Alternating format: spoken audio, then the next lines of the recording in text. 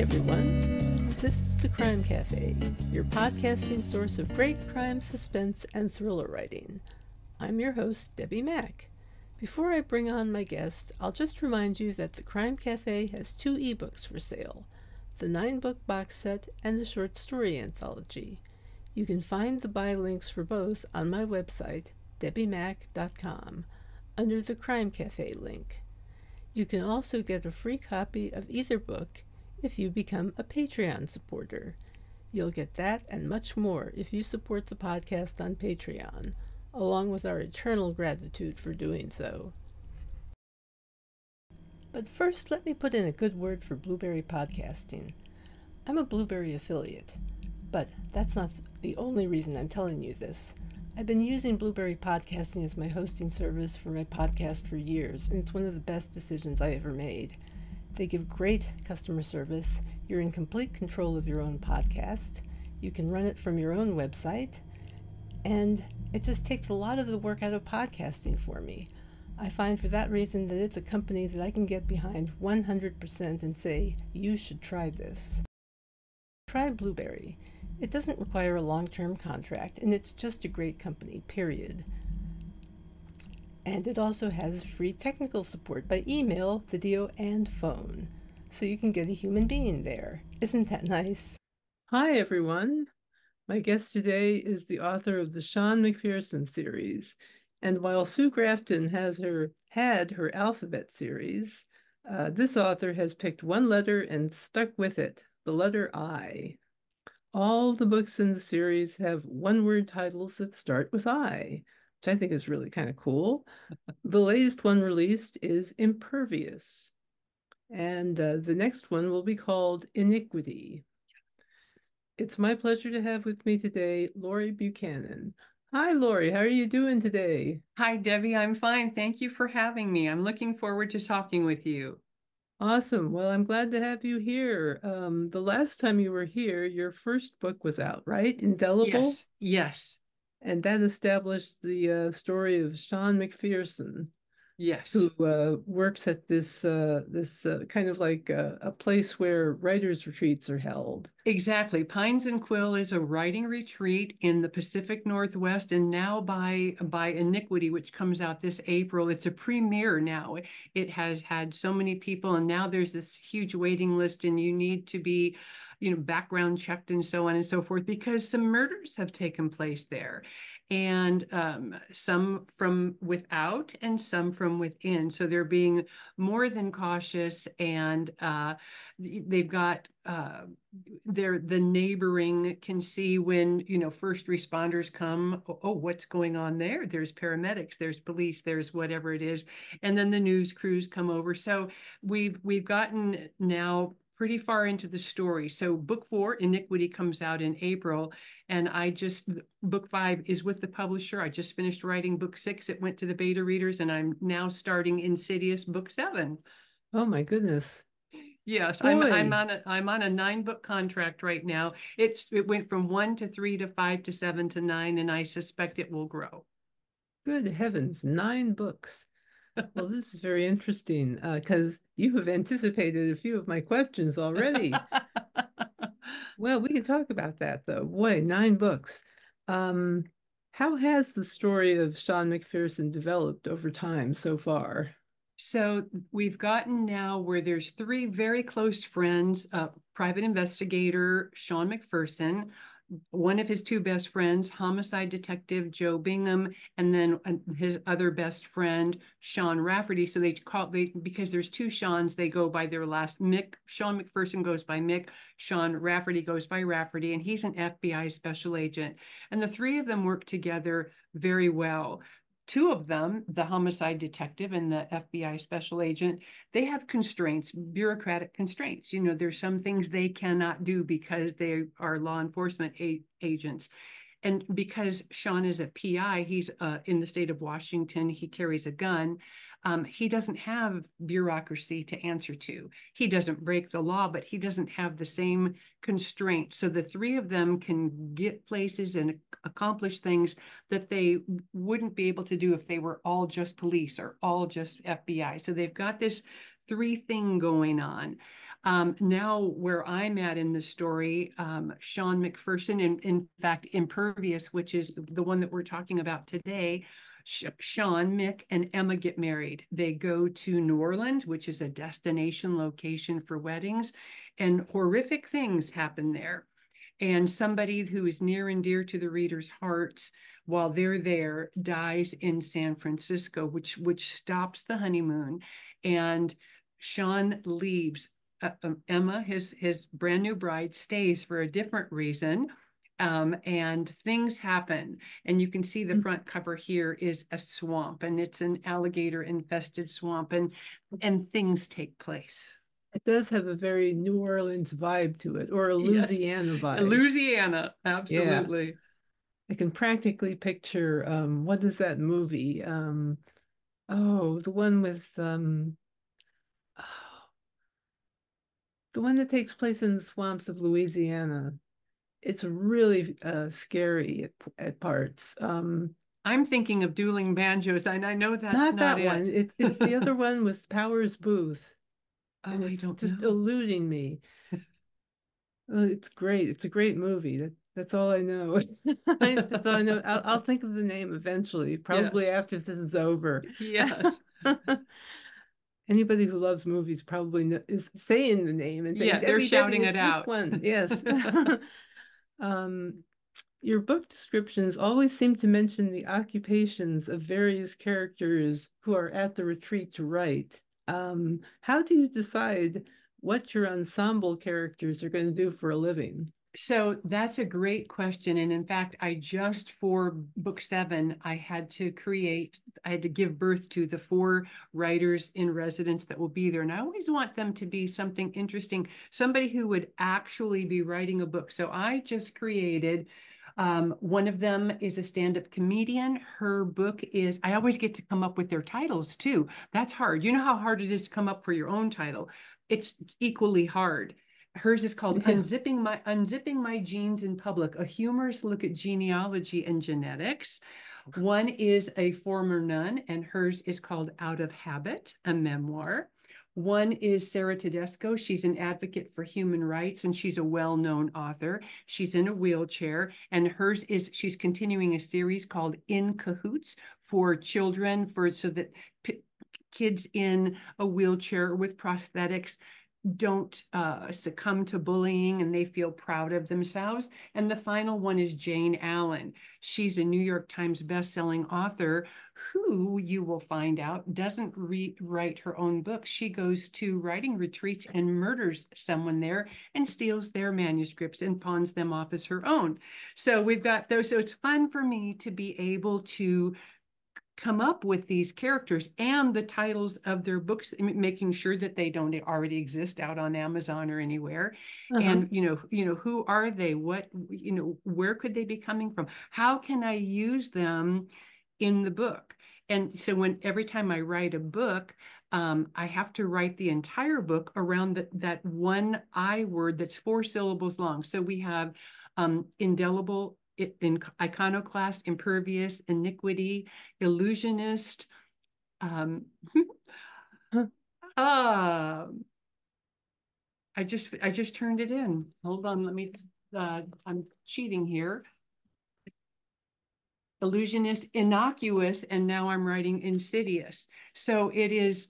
A lot of thought has to go around writing around one word, writing around the meaning of that word, what negative thing can take place around that word. And of course, when you write crime thrillers, as you know,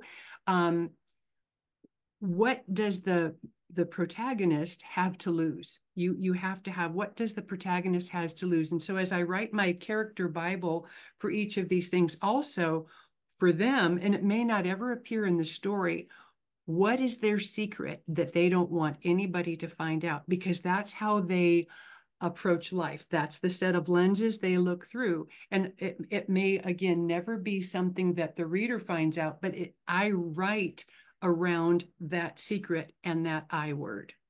That's fantastic. That's absolutely fantastic. You're kind of a natural for adaptation to television, frankly. Wouldn't that be fun? Wouldn't that be fun? Wouldn't that be fun? She said with a smile. Hmm.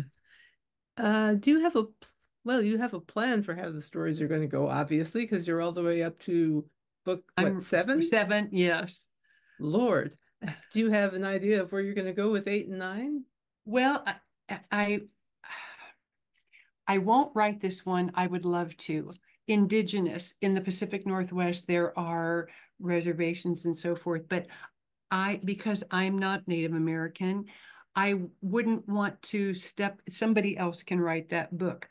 But I am going to write Iditarod, which takes place in the month of March up in Alaska. I'm going to go do a lot of research for that. I'm also going to write Imitation. That's one of them that's coming down the line. That's going to involve Sean McPherson's mom, who's in her 70s, and she's retired FBI.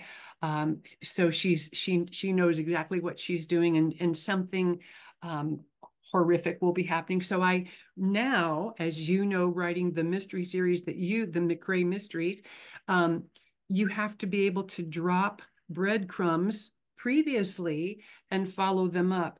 I'm not a huge fan of red herrings. I don't trick the readers. I don't want to say, well, haha, I want to have viable breadcrumbs that if they've been reading the series, they're like, oh my gosh, that's right, that happened. They saw this in the morgue when they opened that drawer, and there was the diver in that suit, and he had this Russian blade, and blah, blah, blah, blah, blah. So it's something I can build on, but you have to have enough of an idea. I never know how any of the books is going to end. Haven't a clue. I just know the direction I'm going, and I use my character Bible as my compass. That's my true north, and I just follow it. But I know enough that if I'm going to be writing this, I better be dropping these hints now. If I'm going to, I better do this. Mm-hmm. Yeah, yeah. Because if you want something to happen, say in book 8, right, and plant a seed for it in book 3, you need that Bible to kind of create that link. Exactly. And I do have a guy in a drawer that they took the wetsuit off of, and there was a particular tattoo fastened to him with a belt, was this particular knife. Someone had died from a knife with the same jiggy jags kind of a thing, with a Russian blade, with the manufacturer. And you've got to be able to speak authentically with whatever weapons you're using, with whatever fight scenes, and you have to plot it out. And that's half the fun. I don't know if you're like me. I don't sleep well because my mind is busy. I mean, I lay there with my eyes closed and I'm not wiggling around, but I'm busy. And if I think of something, I always keep my phone on the nightstand, and I'll pick it up and I'll say to, Laurie, don't forget this, remember that, hey, this is a good idea, or check this. What about that? Remember those spies in World War II? What was that thing that they called? They had a fake tooth, their upper left back quadrant. They would remove the tooth, put in there a pill that if they got caught, they could knock that tooth out with their tongue, bite into it, and die. What was that really called? And what was in it? Would the morgue pick that up if they weren't looking? Would the ME be able to pick that up if they weren't looking for it? And you've got to be able to do this. I have talked with MEs, with psychologists, with psychiatrists, with the SWAT team here in Boise, Idaho. I've gotten to, let me see here what I thank people. I've gotten to talk to a detective in the major crime units. I've gotten to go to the crime lab here, forensic pathologist. I've talked with a private investigator, Dickie Floyd. He writes the detective novels. Forensic psychologist, a chief public defender. I mean, I go and I ask for their time, and they're happy. No one has ever told me no, because they're going to get thanked back here, and they give me the lowdown. How would you do this? How could that happen? And I ask and I ask and I ask, and they're so gracious, and they step up to the plate and they say, this is what you happen. This is most likely the weapon that they would use. And in response, this is what we would do. And it's really fun. Mm-hmm. Yeah. Sounds like you do a lot of primary research. I do. How much time do you spend on research and how do you organize your research? So I'm very organized. Almost everything for me, I keep on my laptop. I'm not a messy person. I dot my I's, I cross my T's. I don't have a bunch of stuff. I work with an almost blank desk. I get my research done in advance. So when I get on my laptop, all of the tabs are closed. I don't have Google open. I don't have Facebook open. My phone is in a drawer in airplane mode. I just power through it. At 3 o'clock, I stop. Doesn't matter what's going on, what's happening. I get up at 4. I walk 6 miles a day, 3 2-mile increments. So I get my walking done. I put a headlamp on. I'm in the Pacific Northwest. It's very dark at that time of morning. I take my dog and we go, come back, butt in chair. I use the Bic method, butt in chair. And I write, stop 2 more miles, come back, butt in chair, write. And I end my day at 3 o'clock, 2 more miles, I'm done. And I'm done. My brain is mush. Wow. Well, that's very diligent and an excellent routine. I gotta say, walking is a It great is. thing to do. It stirs because you've got your pot is simmering on the back burner of your brain, and it helps you drop things off that you don't need, think of things that you need. And I have, like I said, a 9-book contract. My publisher, Spark Press, could let me go at any time, just like our contracts are written where I could let them go. If I don't hit certain bars, they can let me go. Effective August 1st of this year, I no longer have Pacific Group West as my distributor. It's Simon and Schuster. That raised the Mhm. bar like you can't believe. So the Oh, book I that's believe. coming out, oh yeah, I went out and studied their catalog. Uh, what we had, we have these like blueprints that we work within. This is what I envision for my cover. This is how I want my pages laid out. Blah blah blah blah. Well, I had to Simon and Schusterize Yes. from Iniquity on. I thought I was done, and I still needed to write because I have to hit a target of a book release every April, and it's not easy. It sounds like, oh, I just sit down and it flows out of my head. No, that's not true. That doesn't happen. I Mm-hmm. bang it out of my head. So I had to back up and Simon and Schusterize all of this stuff that takes place. On the back of a book, you've got your what we've always called hook in the past. They call it a keynote. It has to be 250 characters, not words, including spaces and periods and commas and everything. No longer, no more. And this is what it must contain. It cannot recreate anything down here. And then this is this many words with this many spaces, and it must contain. And that was an amazing feat. Now, moving forward, it won't be hard, but I had to re-up several books for that. Mm-hmm. But it's an exciting thing. What a great reason. I have to do this because of Simon and Schuster. Well, I like having that problem. Can't say I blame you. I can see the benefits. Yeah. Um, how would you describe your writing in terms of subgenre? Is it thriller, suspense, mystery?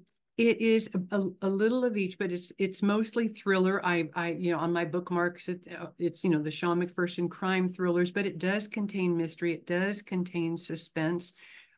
Almost from the get-go in any book, it's very Alfred Hitchcockian in that. Remember, he puts the bomb under the table, and the people in the audience get to see that, but the characters don't know. The movie stars on the screen don't know. So that's where the suspense come in. Right from the get-go in my books, almost within the first chapter, who the bad guy or gal is, but the other characters in the book don't. That's Mm-hmm. what makes it suspenseful. So the reader's going, don't go into the forest. No, don't go into the garage. Don't go in the kitchen no matter what you do, because the reader knows what's going on, but the characters in the book don't. And that's an Alfred Hitchcock method. And that's what makes it suspenseful. Mm-hmm. Yes, very much so. What do you think has been the most effective way that you connect with your readers? two ways for me. I'm very interactive with readers on Facebook and Instagram. I just recently left Twitter. I left 12,000 people behind, but I wasn't excited to stay there anymore. So I get a lot done there. I live very close to Boise State University. I get invited to speak there a lot. When I speak, then I get readers. I belong to the Blackbird Writers. I get to do stuff with them. I get readers. Then I get to interact with them. I do book signings. I get to go to, my stories take place, they pivot from the Fairhaven Historic District in Bellevue and Bellingham, Washington. I go there. I do a book launch at Village Books, and I get to meet people and talk with people. So connecting. So for me, social media is social. If somebody says something, I respond. I would never not respond. And I have a newsletter, and I have a blog and that type of thing. So it is responding to people who reach out and say, you know, will you talk with my book club? Will you Zoom in? We're in Maryland. Would you Zoom it? Sure, I will. Sure, I will. So it is that for me, social media. I get to talk with people there. I see you all the time out on Instagram. I think you see me back. I'm out there quite often. I like to take pictures. I take my own pictures, and then I get them out there, and that spurs conversation. Yes, yeah, I like taking pictures too, actually. I've really gotten into photography lately. Yes. It's enjoyable. Um, if your books were adapted into a series for television, say, who could you picture playing the lead characters? Henry Cavill for Sean McPherson, for sure. And I'm going to not think of her name. She's just lovely. She was in Superman, and she was the sidekick gal. She has red hair, and I cannot think of her name, but that is who I would pick for Sean and Emma. I can't think of her name. I'll think of it later, like when you think of the Powers Booth movie. Yeah, that Powers Booth movie is still eluding me. I can. And I can't think of this person's name either. Oh gosh, I hate when that happens. I know. What insights or advice would you offer to anyone who's interested in writing for a living? The most important thing is to show up. The second most important thing is to be concise. And the third most important thing is to be consistent. You don't show up every other day or every other week. You show up every day. You're concise. We live in that time now. Our place in the world now, our time in history is sound bites. Nobody wants to, you've got to pare it down. You can write it, blah, blah, blah, blah, and then just get it down to blah. And then consistency. Those are the three: show up, be concise, be consistent. And what are you actually writing right now? What are you working on? Because I know you've got plans for books in the future, but what book are you actually working on right now? I'm actually writing book number 7. I just wrote the first paragraph of the prologue for it. Sean Rafferty walks through the doors of Maine State Prison. I won't tell you why, and how has that made him feel? What is he seeing? What is he smelling? What is that doing to his breathing? That is, and I won't tell you why he's there, but he's there for a really darn good reason. And literally, I wrote, before I got on with you, I wrote that first paragraph, and it took me a long time. When you out the gate, you better have that first sentence better be extraordinary, and that first paragraph better support it. And then I went and I said to my husband, Len, what do you think about this as an opener? And he said, I would only change one word, and instead of thud, I would say clang. Other than that, Very good. Well, it sounds like you have your work cut out for you in between Simon and Schusterizing and just coming up with all of these plots. I Yes. really have to say, well done. Way to Thank you. go. Um, is there anything else you'd like to add before we finish up? Just a reminder to the listeners that I'm doing a giveaway if they get on your blog site on your the Crime Cafe, and they go to the little piece that I put out there where they get to read a chapter of Impervious. They can also, there's 1, 2, 3 instructions. I can't remember what they are, but if they go there, they'll see 1, 2, 3 instructions to enter the giveaway. And then I will sign a copy, put a bookmark in it, and mail it to that. And this is for a U.S. residence. Well, that's a deal and a half right there. Right there. Well, thank you so much for spending time with us today. Thank you. Thank you for having me. I enjoyed talking with you. It was great to see you again. You too. Thank you. Sure thing. Um, if you enjoyed the episode, everybody, please leave a review.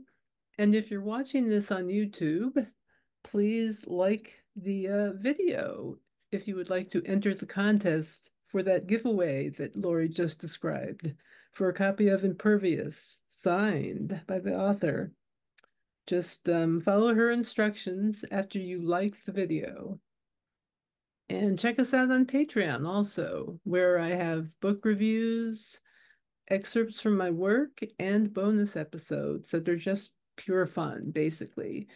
On that note, I'll see you next time when our guest will be Ted Flanagan. Thanks for listening, take care, and happy reading.